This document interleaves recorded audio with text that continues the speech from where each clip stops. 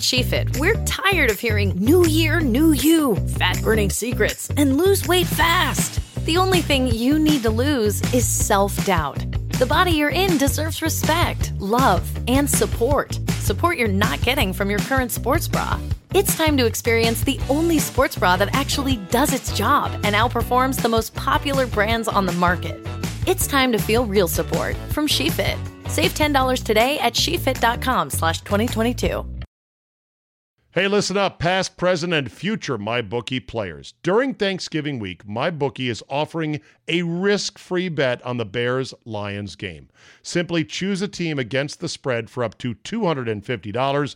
If you win, congrats. You've got extra holiday spending money. If you lose, congratulations to you as well. MyBookie will give all your money back. It is a no-brainer because you literally cannot lose. It's no risk, all gravy. Crazy, right? It doesn't matter whether you're an experienced player or a first-time customer. MyBookie welcomes all to come play, so quit waiting around and sign up today. Do you find yourself wanting to bet on sports but have a lot of questions? Don't sweat it. MyBookie's patient customer service team can walk you through the process. And the best part is, if you join this Thanksgiving week coming up, you'll still have one last shot to take advantage of their incredible sign-up offer. Just log on to mybookie.ag and make your first deposit with promo code ZABE. MyBookie will match your deposit dollar for dollar, and that's on top of the risk-free bet. Let me repeat, that's a guaranteed deposit match and risk-free bet for Thanksgiving only. So if you're a true football fan, you do not want to let this opportunity pass you by. You simply can't lose. Root for your team this year, but get in on the action and hop on the gravy train with MyBookie. You play, you win, you get paid. Today on the CzabeCast, Colin Kaepernick's tryout rodeo is set for Saturday, but will he get a job offer he likes or any offer for that matter? My man Ron Thomas, Mr. I Know That Guy, your favorite name dropper, drops in. We'll talk basketball, programs that cheat, and more. All that plus It's Not You. The world has truly gone stark raving mad.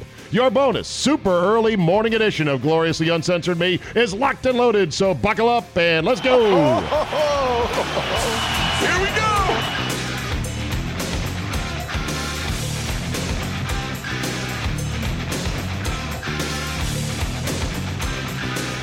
Thursday, November 14, 2019. Thank you for downloading. Before we get to my man Ron Thomas and a lot of good stuff, including Kentucky getting stunned by Evansville.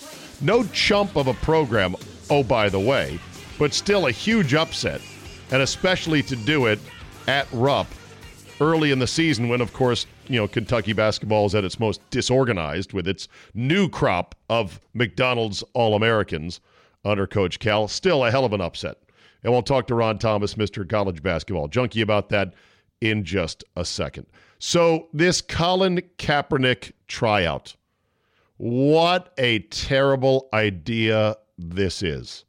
And as of this recording, it's still unclear as to just whose idea it is, whose bad idea, how it came about, what did Kaepernick's reps say, what did the league say, and et cetera, et cetera, et cetera. It's totally unprecedented, oh, by the way. I can't recall another single player in which the league actively intervened to say, hey, we're going to facilitate a tryout so that all teams, if they want to, can be there.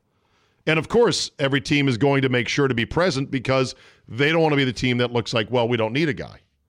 Now, many teams, I'd say half the teams in the league should not be there because they really don't have a need for Kaepernick at this time. The other half, it wouldn't hurt to be there to take a look. But then again, what is the point of this exactly?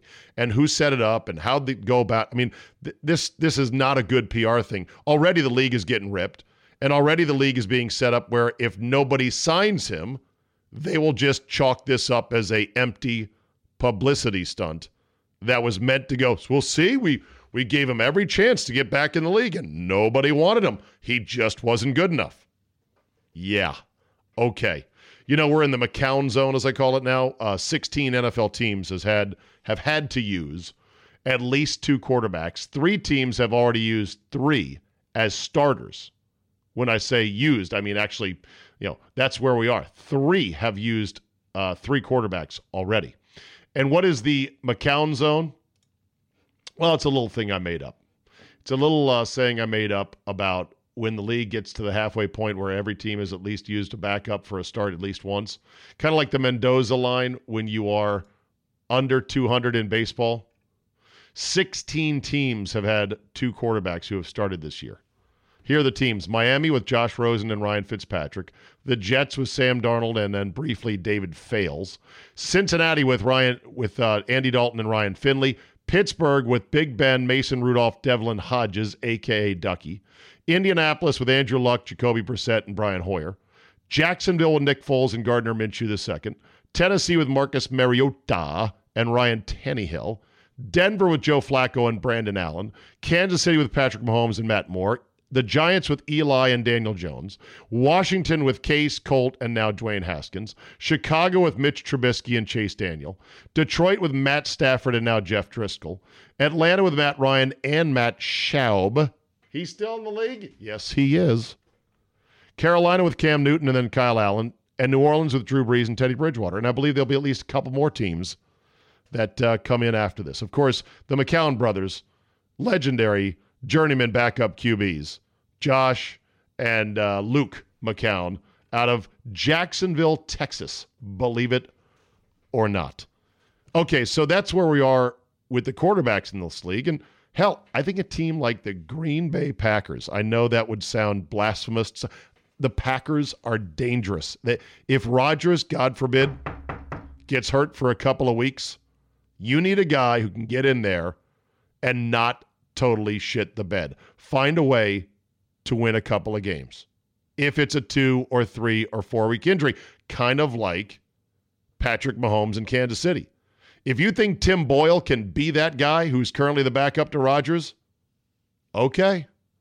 God help us if Rodgers goes down for 3 or 4 weeks. But I don't know how Kaepernick looks. And I don't know what his end game is. He says he wants to play in the league. Something still tells me I don't believe it. But okay. Here is the best email, the alternate story on Colin Kaepernick, or maybe just the true story on Colin Kaepernick's career that few people talk about. And this is from my friend Crazy J, who is a diehard Niner fan. His moniker of Crazy J is appropriate because he is a crazy fanatic listener, and I appreciate him for it. He's always emailing me and sending me stuff at all times of the day and night, and that's fine. I love it. You can email me whenever. Email me as much as you want. I don't care. It's cool. It's fine. I love the passion. I dig it. So Crazy J sends me the following, and it's a bit long, but it's worth every bit of it, and I want to read it to you. He writes to say, let me pass along a little knowledge about when the professional relationship between the Niners and Cap soured, well in advance, oh, by the way, of his petulant, misguided, and irresponsible kneeling fiasco, and I'll do my best to keep it brief. I was an Alex Smither. Yeah, Smither. Not because I thought he was that he deserved to be number one overall. To the contrary, us Niner fans lost our collective shit when Aaron was not drafted, he being from Cal, right in the area. We'd assumed he'd either go 1-1 or we would trade down a few spots and scoop him up in the early to middle of the first round. Nope. Obviously still pissed. That said, Alex had 6 offensive coordinators in 6 years. A shitty coaching carousel and ownership of Jed York dumb fuckery. That draft had a bunch of nobodies at quarterback. There were only 2 guys worth the shit that year. Nobody in the top 10 needed a quarterback. And the faithful, meaning the Niner faithful, were convinced that we would have Rodgers as well as an offensive lineman. Anyhow, fast forward to Harbaugh time. Alex ended up being more than a serviceable game manager once he got the right coach. And the divisional playoff game versus the Saints, which I still watch annually, and I attended first row end zone, was the culmination of years of frustration, hard work, diligence, and patience without complaint by one Alex Smith. Yes, he was spectacular in that game, and that was a wild affair, back and forth, up and down, score versus score. It was amazing. That game, writes Crazy J, was supposed to be Alex's and Vernon Davis's resounding career resurrection and redemption. Of course, the next game in the title game, Kyle Williams muffs 2 punts, the crusher in OT, filling in for the injured and fragile Ted Ginn Jr. And derpface Eli Manning went on to the Super Bowl, and we know both how that turned out. Nightmares to this day. Yes, I agree. Smith was firmly entrenched as a starter the following season, despite all this, but after he got hurt, Harbaugh had the opportunity to insert his new Kaepernick toy, and Cap, quote-unquote, seized the job, a la your buddy Nanobubbles to the north. When Smith became healthy, he just never played again. Kaepernick ended up destroying the Packers and became a phenomenon. The faithful, who understood how awesome our defense was at the time, were counting the rings. Well, fast forward to the bed shitting on 1st and goal against the Seahawks in the NFC title game. Yes, that was the one where Richard Sherman screamed, "Don't try me with a garbage receiver like Crabtree." Harbaugh that game, 1st and goal, had his toy throw on all 4 downs. Then the excruciating bed shittery against the Ravens when, wait for it, have you heard this before? 1st and goal, and Harbaugh had his toy throw it 4 times. Cap slowly regressed over the next few seasons and then fell off the cliff of suckitude. Defenses had figured him out. He was fucking around in the offseason, got all the bad press that came with it, if you recall. He lost the locker room, got benched by Jim Tom Sula for one Blaine Gabbert. Oh, the humiliation. And the rest is, unfortunately, history. The faithful, writes Crazy J, knew Kaepernick sucked. They knew that he had turned back into a pumpkin. The team was for shit, and he was pure shit. He lost his endorsements, he lost his status, and more importantly, he lost his way. Enter the petulant pile of shit we all know him to be today. Well, that's a bit harsh. I'm not going to sign on to that, but still. Enter the petulant child that we know him to be today. He was so pissed about his demotion and the crushing he was receiving from fans and haters alike on the newfangled Twittosphere. Afro, girlfriend, garbage press conferences justifying his childish antics, the socks, the newly discovered blackness, and on and on. His knee-taking was considered a joke at first and mostly directed at Niners brass. Preseason games taking a knee that nobody in the world gave 2 shits about, but then, oh boy. Everybody forgets that he lost his job because he sucked, Zabe. He sucked the suckiest suck that ever sucked a suck. It was a meritocratic demotion that he eventually spun into his heroic Nike payday. Everybody seems to think he walked out on the Niners when, in fact, his $13 million team option that spring was universally known to never, ever be picked up. That's a fair point. No one say, well, he turned down this offer. It was never going to be activated. The guy sucked. He lost his job. He cloaked himself in a fuck-the-color dream coat of social justice bullshit. And now he's getting the Goodell-Jay-Z marriage a convenience treatment with his clown show of a workout. 3 years. 3 years. Not a word from Cap. Not a workout, nothing. No interviews, no nothing. All he had to do was stop playing the faux martyr game and rally for a backup job, and he would be good. The rest is history. Looking forward to any sports guys and gals out there to grill this league, all caps, as to why somebody whose actions cause such direct financial harm to the league has been granted such an unusual blessing. Other than that, hell of a game on Monday. And damn you, nanobubbles. That, my friends, is Crazy J. And that is why, despite the fact Crazy J sends me crazy emails at all times of the night and sends me crazy photos with his headphones on, traveling the world, never underestimate. That is a brilliant summation, and I agree with 92% of it. Some of the harsher language I can't endorse. Everything else, though, it's a fair assessment. We'll see what this tryout does. Probably nothing, but stay tuned. Hey, listen up, past, present, and future MyBookie players. During Thanksgiving week, MyBookie is offering a risk-free bet on the Bears-Lions game. Simply choose a team against the spread for up to $250. If you win, congrats. You've got extra holiday spending money.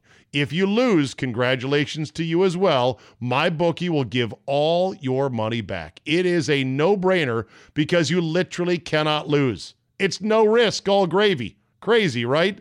It doesn't matter whether you're an experienced player or a first-time customer. MyBookie welcomes all to come play. So quit waiting around and sign up today. Do you find yourself wanting to bet on sports but have a lot of questions?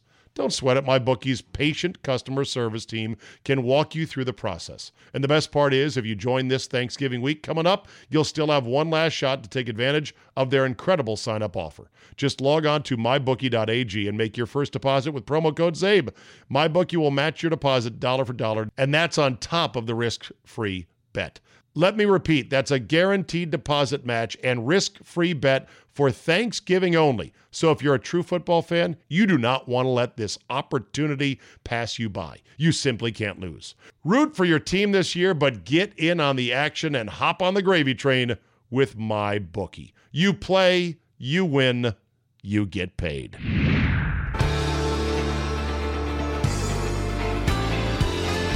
College basketball is upon us, and few people I know love it, live it, and relish it quite like Ron Thomas, the man who knows everybody. Hello. Ronnie! How we doing? Hi, Steve. I'm doing great. How you doing? Just gonna let the music play here for a second. This is, of course, the Dave Matthews Band with... Two-Step. Two-Step, there you go. Ron's chosen walk-up music. Have you been to any good concerts lately? I know you like to get out and about and see people.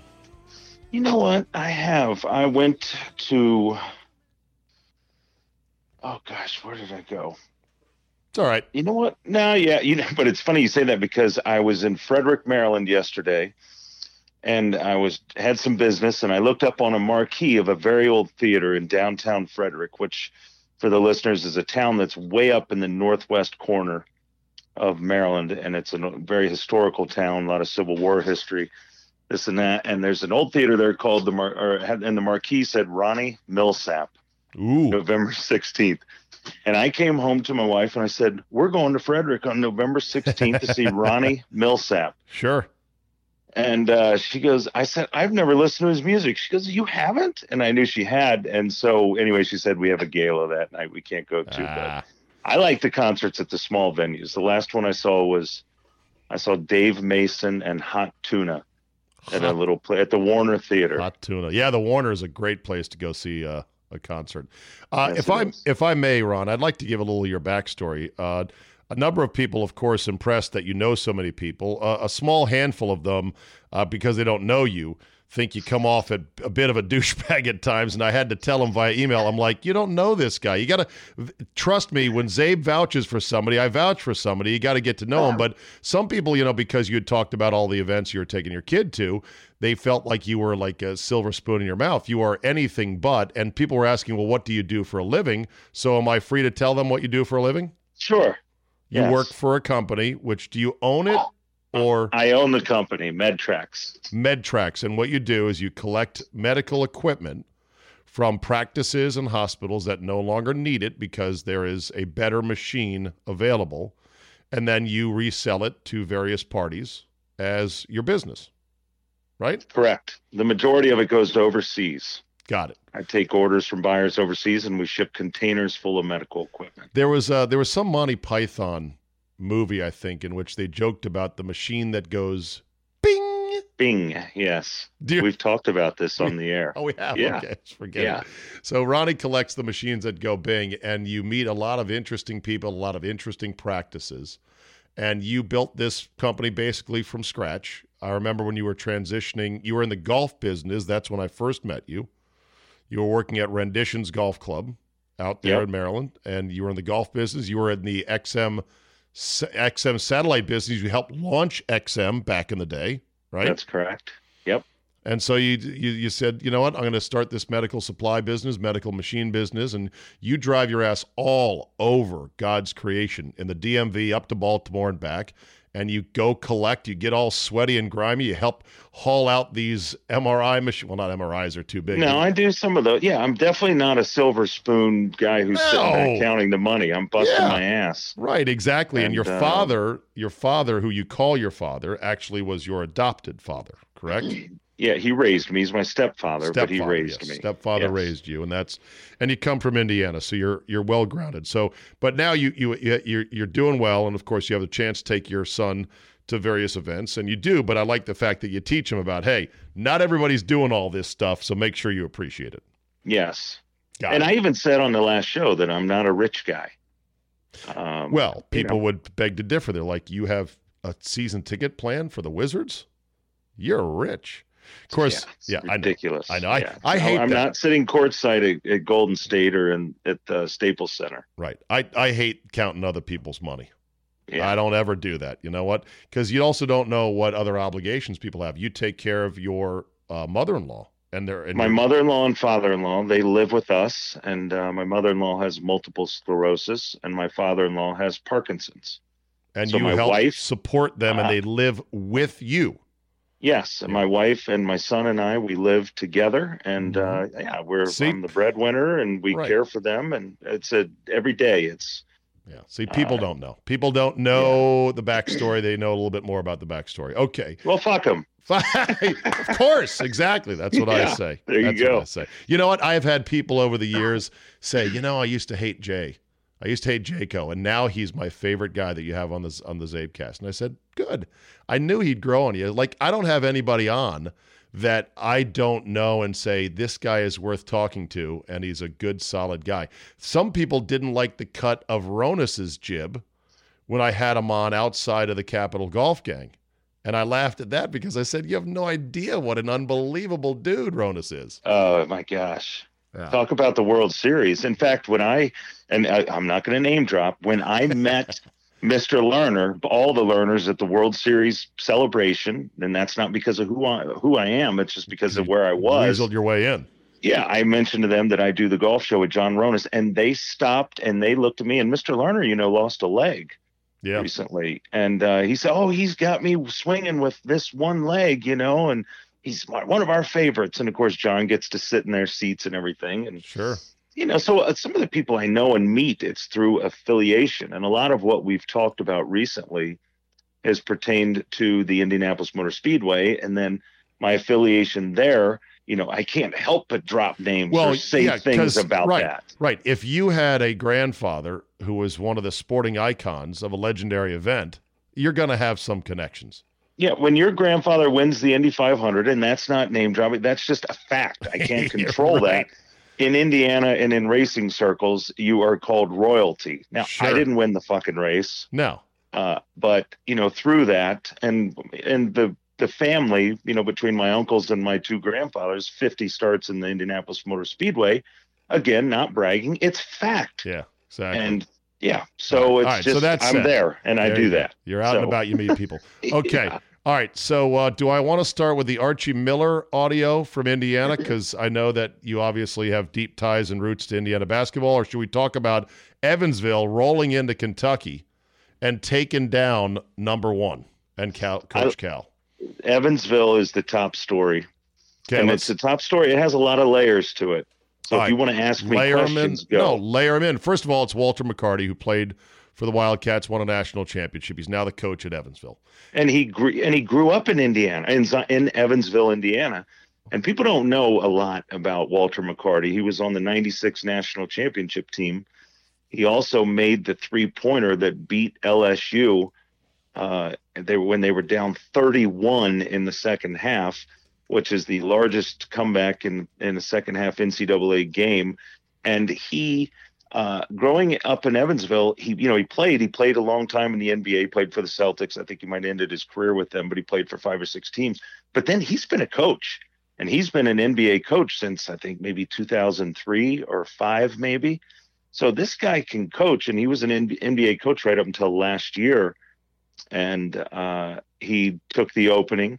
And the layers are really, there's several layers here because, Steve, that he has gone outside of the state of Indiana to recruit. Now, Evansville has historically been the kids who can't play at Purdue, the kids who can't play at Indiana, and the kids that don't go to Michigan State. You or settle Notre Dame. on Notre Dame. You settle on Evansville, but he's not settling anymore. They're the fourth choice, but man, super passionate basketball city, and they love their aces.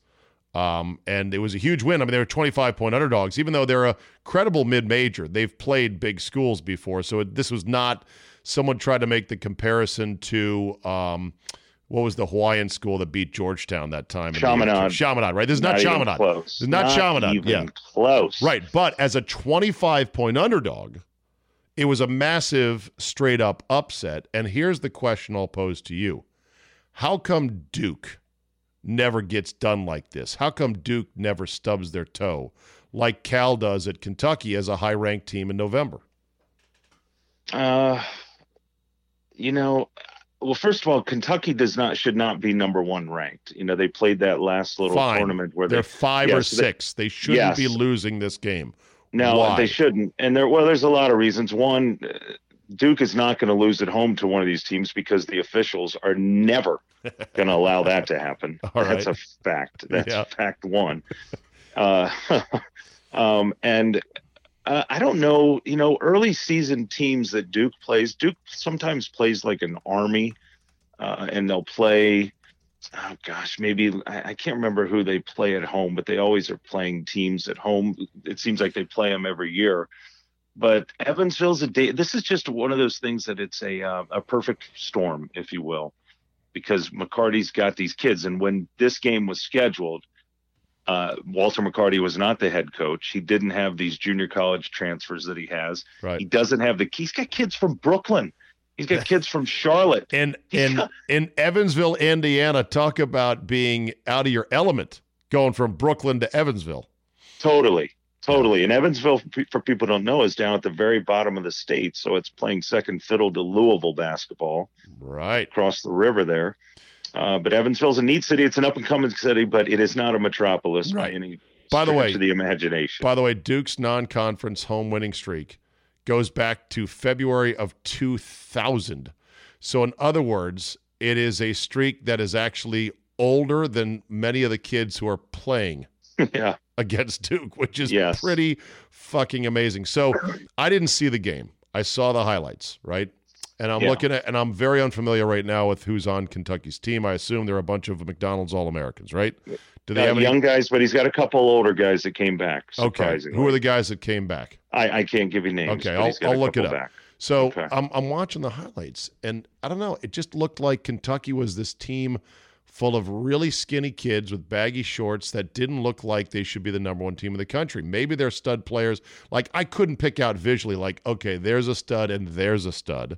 They just look like, and maybe this is the shape of today's player coming out of the AAU ranks, that they're just lean jumping jacks that shoot and run, and there's not the typical prototype size and shape of players I was used to seeing with your number one teams. No, you're right. You're completely right. And a lot of the fundamentals that we're seeing today, or the lack thereof, come from the fact that these guys play so much AAU basketball.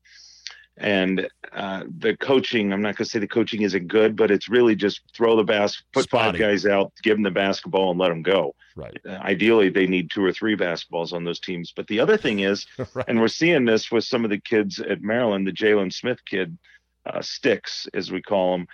These guys never had to learn how to box out. They never had to beef up because they're so long that they could just go up and rebound over guys.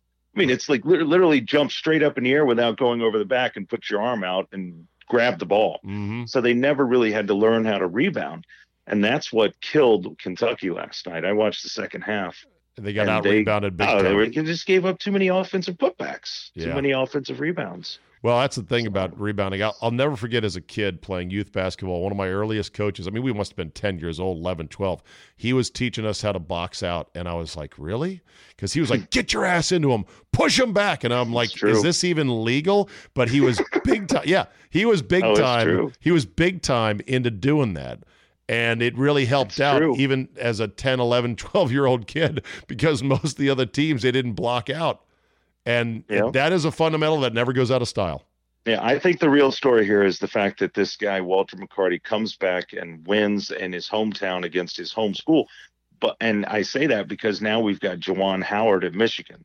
We've got Penny Hardaway, whom I know you want to We're going to talk about him next, Yeah, but we've got these guys going back to their schools or their hometowns or what have you. And these guys played in the league for so long and they're so dialed in with the AAU program. There's no way that another coach without the ties of Walter McCarty is going to get these kids from these basketball academies in Charlotte and in Brooklyn and all these different places. Now the challenge for the Walter McCartys of the world is to keep kids from Brooklyn from getting loose in a small town where things can get a little bit dull and boring. You know what I mean? A little because you're horny ass college kids looking for girls and having fun, and things can get wild. You know. By the way, on that 95-96 Kentucky team, Derek Anderson, Tony Delk, Walter McCarty, Ron Mercer, Nazi Muhammad, Mark Pope, Jeff Shepard, Wayne Turner, Antoine Walker. Yep. How good's that? Fucking team right there. Yeah, it was. Big Patino. Okay. Patino can coach. I wish he were still coaching. I know. It's funny. Do you think he'll find a way to tunnel his way back into? Well, with all the shit that's going on now. Yeah, I mean, right. The stuff exactly. that's going on now, it pales in comparison. Some hookers, some strippers and hookers at a party. Big deal. Right. You know what Patino's violations are going to look like as things march forward? They're going to look like John Cooper. Not John Cooper. They look like who was the glasses guy at Ohio State football coach that had players trading jerseys for tattoos and something else. The guy from Youngstown State. Yes. Jim Tressler. Tressel. Yeah, Tressel. Yeah. Tressel was run out of there on what at the time seemed like, oh my God. And since then, it's just something else. Let's move to Memphis. So this kid, James Wiseman, is the number one recruit in the country, and he is supposedly going to be the number one pick in the draft. He, oh, by the way, had foul trouble and 0 points last night against Oregon in the first half. And consider me skeptical of, well, how good is he really if he can take a bagel in college in an entire half? But okay, I'm sure he's a great talent. He'll go number one, whatever. Bottom line is Memphis is saying, we're not going to sit him. Fuck you, NCAA. What are you going to do? And the line from Jerry Brewer, the columnist in the Washington Post, is great. It starts with, Memphis will see you in hell, NCAA, if it comes to that. Yep. The Tigers would rather defy than capitulate to an organization it no longer respects. Wow. Yeah, I read that article. I thought that was a well-written piece, and I don't usually read the Washington Post anymore. I can't get past the first page. But it's wink, wink. Right. I thought it was a great article. I didn't know the backstory, and when you sent me the topics, I knew a little bit about it, but when you sent me the topics of the show, I researched and obviously read, and that's the article I came across. Look at you doing your homework. Look at me with a little prep work. I tell you what, good team. Right? High five. Okay, good. So the basics is that Penny Hardaway, when he was coaching in high school, paid the family of Mr. Wiseman $11,000 to help relocate from Nashville to Memphis. What complicates it is that the NCAA deemed Hardaway a booster because he made a generous $1 million donation to his alma mater, Memphis, back in 2008. So that then murkied the waters. Also, they had initially cleared Wiseman to play, but then changed their mind. I'm not weighing in on the specifics of the case because it could be total bullshit. Like, for example, all these kids that are transferring now, some of whom played games last year, there's a kid in Wisconsin who has not been cleared yet to play, and he played in exactly 0 games last year, and the NCAA has given no justification for why that is. Yeah. So I'm not weighing in on the specifics of it, but as a general thought, Ron, the NCAA has never been weaker. They are on the run in the courts with these name, image, likeness cases that are spreading from state to state, and they recently came running back to the table going, well, maybe we can help with the whole nil rights thing. So what happens to weak organizations? They start getting preyed on, like the kid who's getting bullied in school. And these universities, like Memphis, are finding their sort of spine and saying, fuck you. What are you going to do? What are you going to do to us? Because you know what? You've got bigger problems. And I think it's going to continue, Ron, until there's a major shakeup. Yeah, the NCAA is against the ropes. And what does a boxer do when his opponent is against the ropes? You go in for the kill. Yeah, and the thing about the Memphis thing, and I read that in the Washington Post, is how just vehemently the city is behind them, the city of Memphis, the attorneys, the politicians from Memphis, which I can only imagine what those guys are like. That's right. And then you've got, of course, LeBron and the fellas chiming in. Well, Memphis is a very, very black city, and there is obviously a racial component believed by many to be that the white masters of the NCAA universe keeping the young black men from earning any money whatsoever in this billion-dollar enterprise, and you can't fight perception. Perception's reality, at least in the minds of those that believe that. So I'm sure that's part of why Memphis has rallied around their team. You know, they're like, we don't have anything else here. We got the Grizzlies, but whatever. No, and they do love their basketball when Memphis was good. And that's, I forgot when we were talking about Bill Self a couple weeks ago and the whole Kansas bullshit, or about a month ago, I guess. That guy didn't win that national championship. Memphis lost that national championship. Remember the foul shooting down the rows with Derrick Rose. But, when Memphis hired Anthony Penny Hardaway, they knew. That was a fuck you right there to the NCAA. You're not going to say, well, you just know that when you hire a guy who is such a force in the AAU world, you are going to have the potential for this. And they did it anyway, because the guy had never coached. Of course, he coached high school basketball, but that wasn't even planned. Yeah. You know what I'm saying? I mean, he just, when he was given this money, he gave $11,000 or whatever to help relocate. Then he gives $1 million. He had no plans of being the head basketball coach at Memphis. And it seems like they're penalizing him for that. But and let's not forget, Derrick Rose cheated on his SAT to become eligible at Memphis when Coach Cal was there. And even though Memphis found no proof he cheated, most people are like, yeah, basically you did. The Final Four run, I think, got erased by the NCAA. So they've already had their dance with the organization, and they're pretty much like, fuck you. We're finally relevant again for the first time since Cal was here, and we got the number one player. You think we're going to sit him and beg for forgiveness? Hell no. Right. And, they've had their run-ins with the NCAA a long time ago. If you remember, Dana Kirk, I believe, was the coach's name. Curly hair dude. And you know who played for him was Keith Lee. Do you remember Keith Lee? I think so, yes. White guy? Oh, it's just, black dude. Okay. I think that was his name, Keith Lee. But what a shit show that was. He got run out of town because, it was equivalent to SMU almost, if I recall, in terms of their football troubles that they had there at Memphis. But meanwhile, I've got this for you on the Indiana front. And by the way, how do you think Archie Miller's doing? I'm not sold on him. Okay. I like this team better.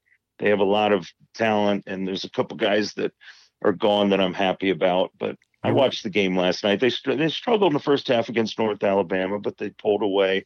But I don't know. We'll see. You ran the old guy out of there.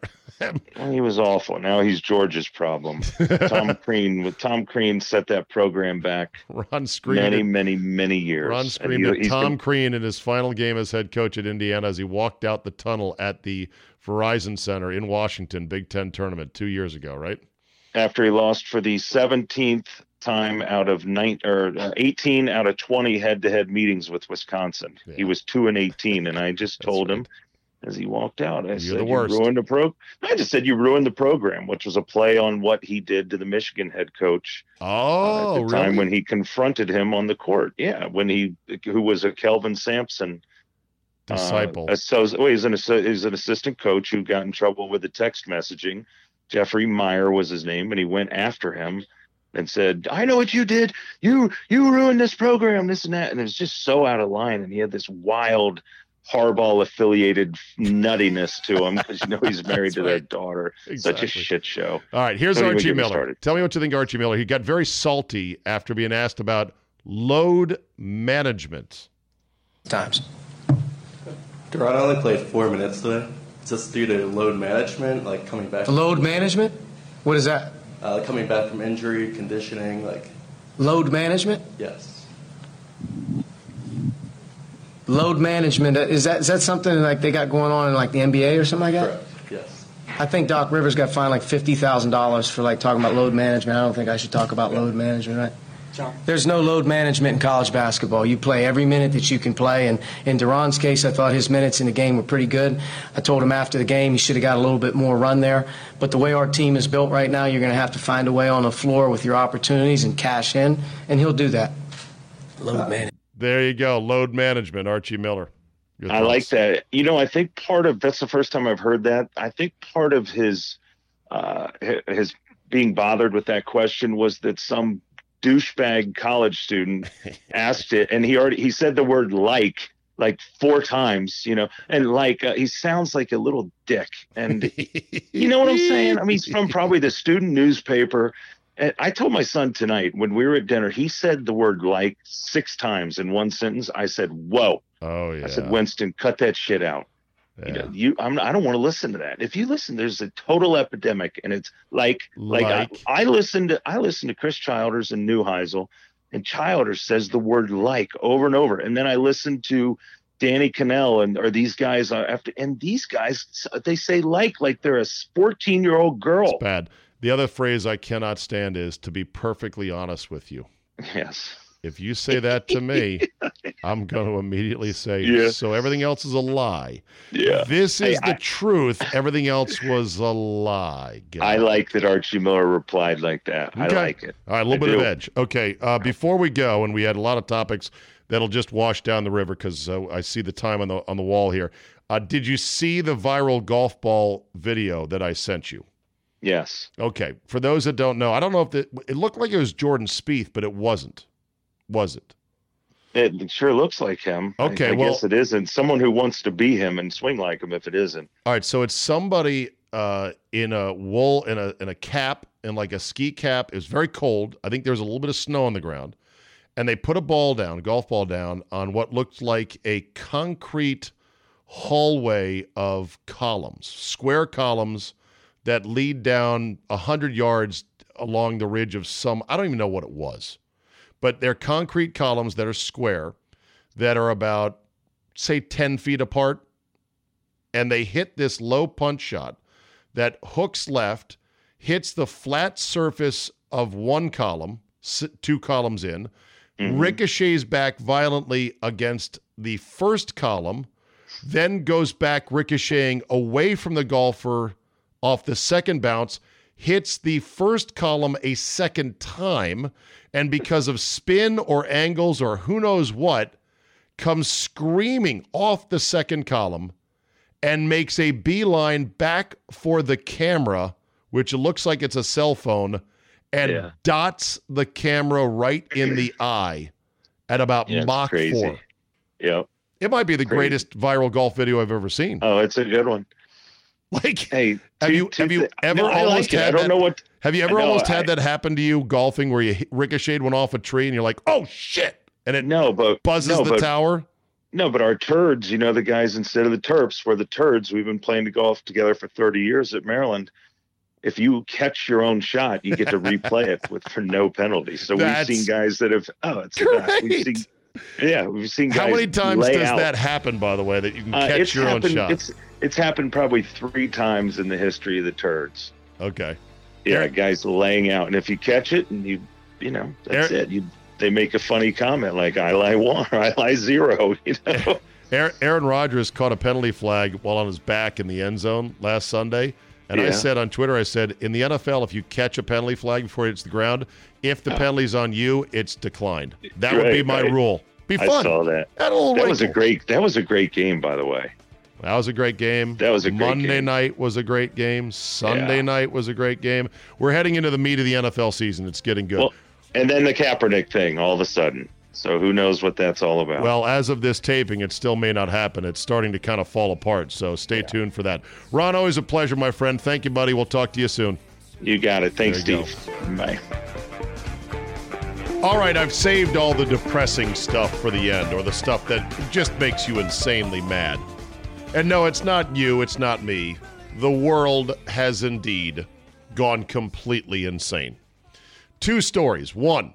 Northwestern student newspaper has apologized for covering a Jeff Sessions speech at the university.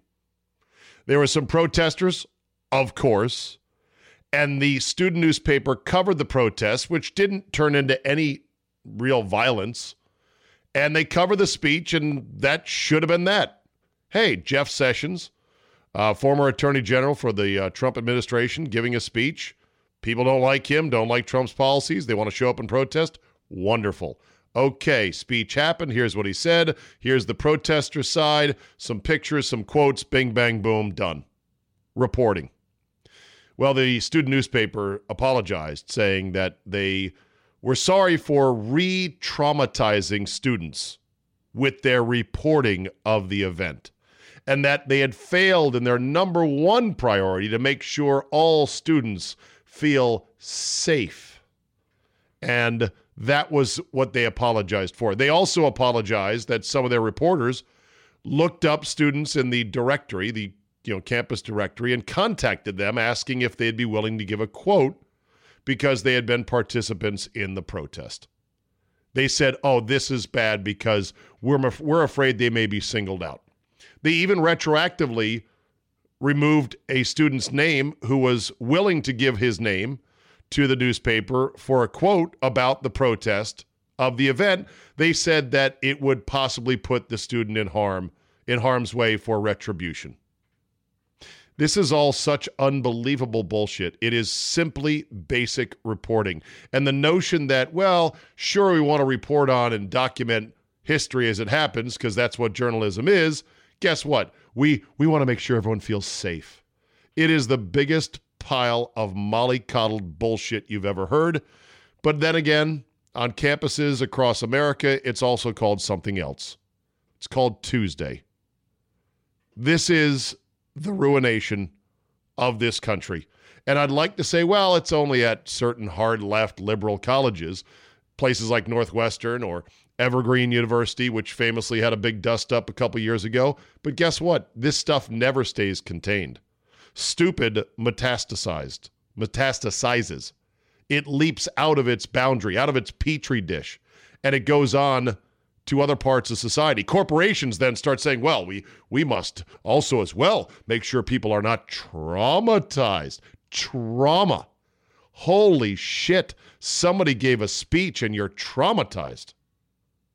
It really makes you wish for genuine trauma to be inflicted upon any of these snowflakes, proper usage of the word, that claim they were traumatized. Give them something real to go, fuck, okay, now that's bad. That's really, really bad. I mean, do we need another 9/11? Nobody wants it. Do we need another world war? Nobody wants it. What the hell is going to toughen us up as a society? I have no idea. So at least the dean of the Medill School of Journalism, one of the gold-plated, absolute beacons of journalism, so many sports writers and media members, proud Northwestern graduates of the Medill School, at least the dean of the Medill School came out strongly saying, this is bullshit. The student paper should not apologize. They were simply reporting on something, and this is a threat to journalism. Well, good. But what's going to happen? Everyone involved in that decision, everyone on that editorial board that wrote that editorial for the paper should be fired. They should be kicked off the newspaper. And if possible, kick them out of J School. They don't get it. And I say that not to be punitive, not to say, oh, let's get back at them. No, I say that because they're hopeless. They can't be trusted to understand what basic journalism is. But then again, look at the day and age we're living in, as if there's real, neutral, honest-to-goodness journalism going on right now. It's not. It's partisan on both sides. There's some outlets that are kind of in the middle, but they all have their templates, their agendas, their biases. But this is just something else. The students were traumatized, and then reporting on it, we re-traumatized them. Go fuck yourself. And this generation is going to run the world, huh? They're going to be my boss and your boss, the older generation? Please, God, I hope not. And then there's this. Ellie Goulding, singer, has threatened to cancel her appearance at the Cowboys' Thanksgiving Day game because of the Salvation Army.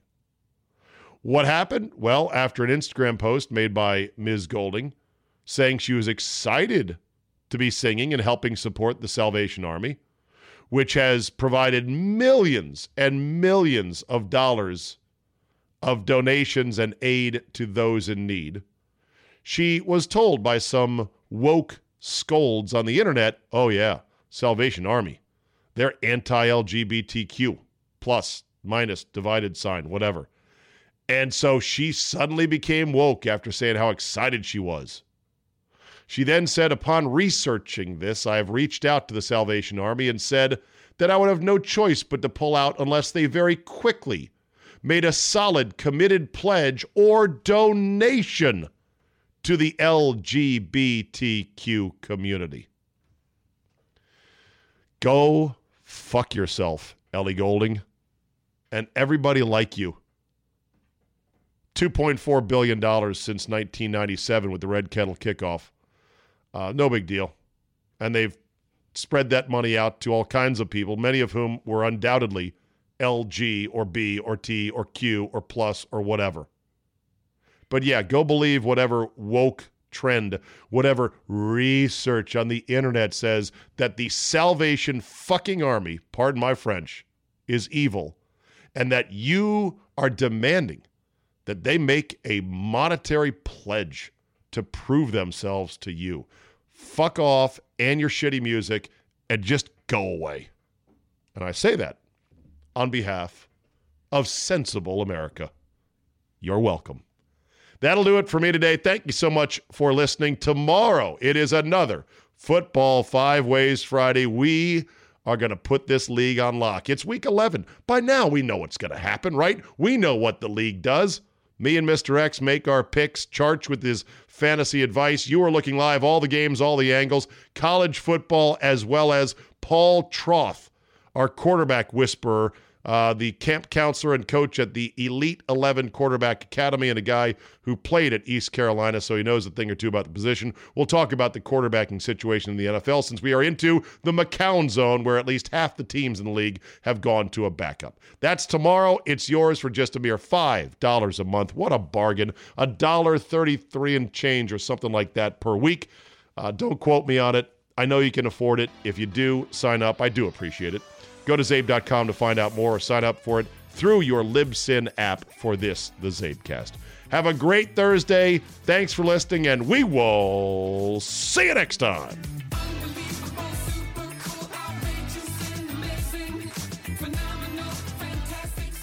Hey, listen up, past, present, and future MyBookie players. During Thanksgiving week, MyBookie is offering a risk-free bet on the Bears-Lions game. Simply choose a team against the spread for up to $250. If you win, congrats. You've got extra holiday spending money. If you lose, congratulations to you as well. MyBookie will give all your money back. It is a no-brainer because you literally cannot lose. It's no risk, all gravy. Crazy, right? It doesn't matter whether you're an experienced player or a first-time customer. MyBookie welcomes all to come play, so quit waiting around and sign up today. Do you find yourself wanting to bet on sports but have a lot of questions? Don't sweat it. MyBookie's patient customer service team can walk you through the process. And the best part is, if you join this Thanksgiving week coming up, you'll still have one last shot to take advantage of their incredible sign-up offer. Just log on to mybookie.ag and make your first deposit with promo code ZABE. MyBookie will match your deposit dollar for dollar, and that's on top of the risk-free bet. Let me repeat, that's a guaranteed deposit match and risk-free bet for Thanksgiving only. So if you're a true football fan, you do not want to let this opportunity pass you by. You simply can't lose. Root for your team this year, but get in on the action and hop on the gravy train with MyBookie. You play, you win, you get paid. Whether it's finding a signature color or a new statement piece, the right detail can bump your wardrobe up a notch. Kick off this year by letting Indochino take care of your style edit. Customize everything from suits and shirts to chinos and bomber jackets at prices more affordable than you might expect. Indochino offers completely custom-fitted clothing at surprisingly affordable prices. Each piece is made to your exact measurements, and you can customize every detail, including the fabric, lapel, monogram, and statement linings. Create a suit that fits you and your style perfectly. The best part? Indochino suits start from just $449 and shirts from $79 with all customizations included. Get a wardrobe personalized to your taste without spending a fortune. Give yourself a style edit that sets the tone for the rest of the year with Indochino. Get $50 off any purchase of $3.99 or more by using promo code STYLE at Indochino.com. That's Indochino.com, promo code STYLE.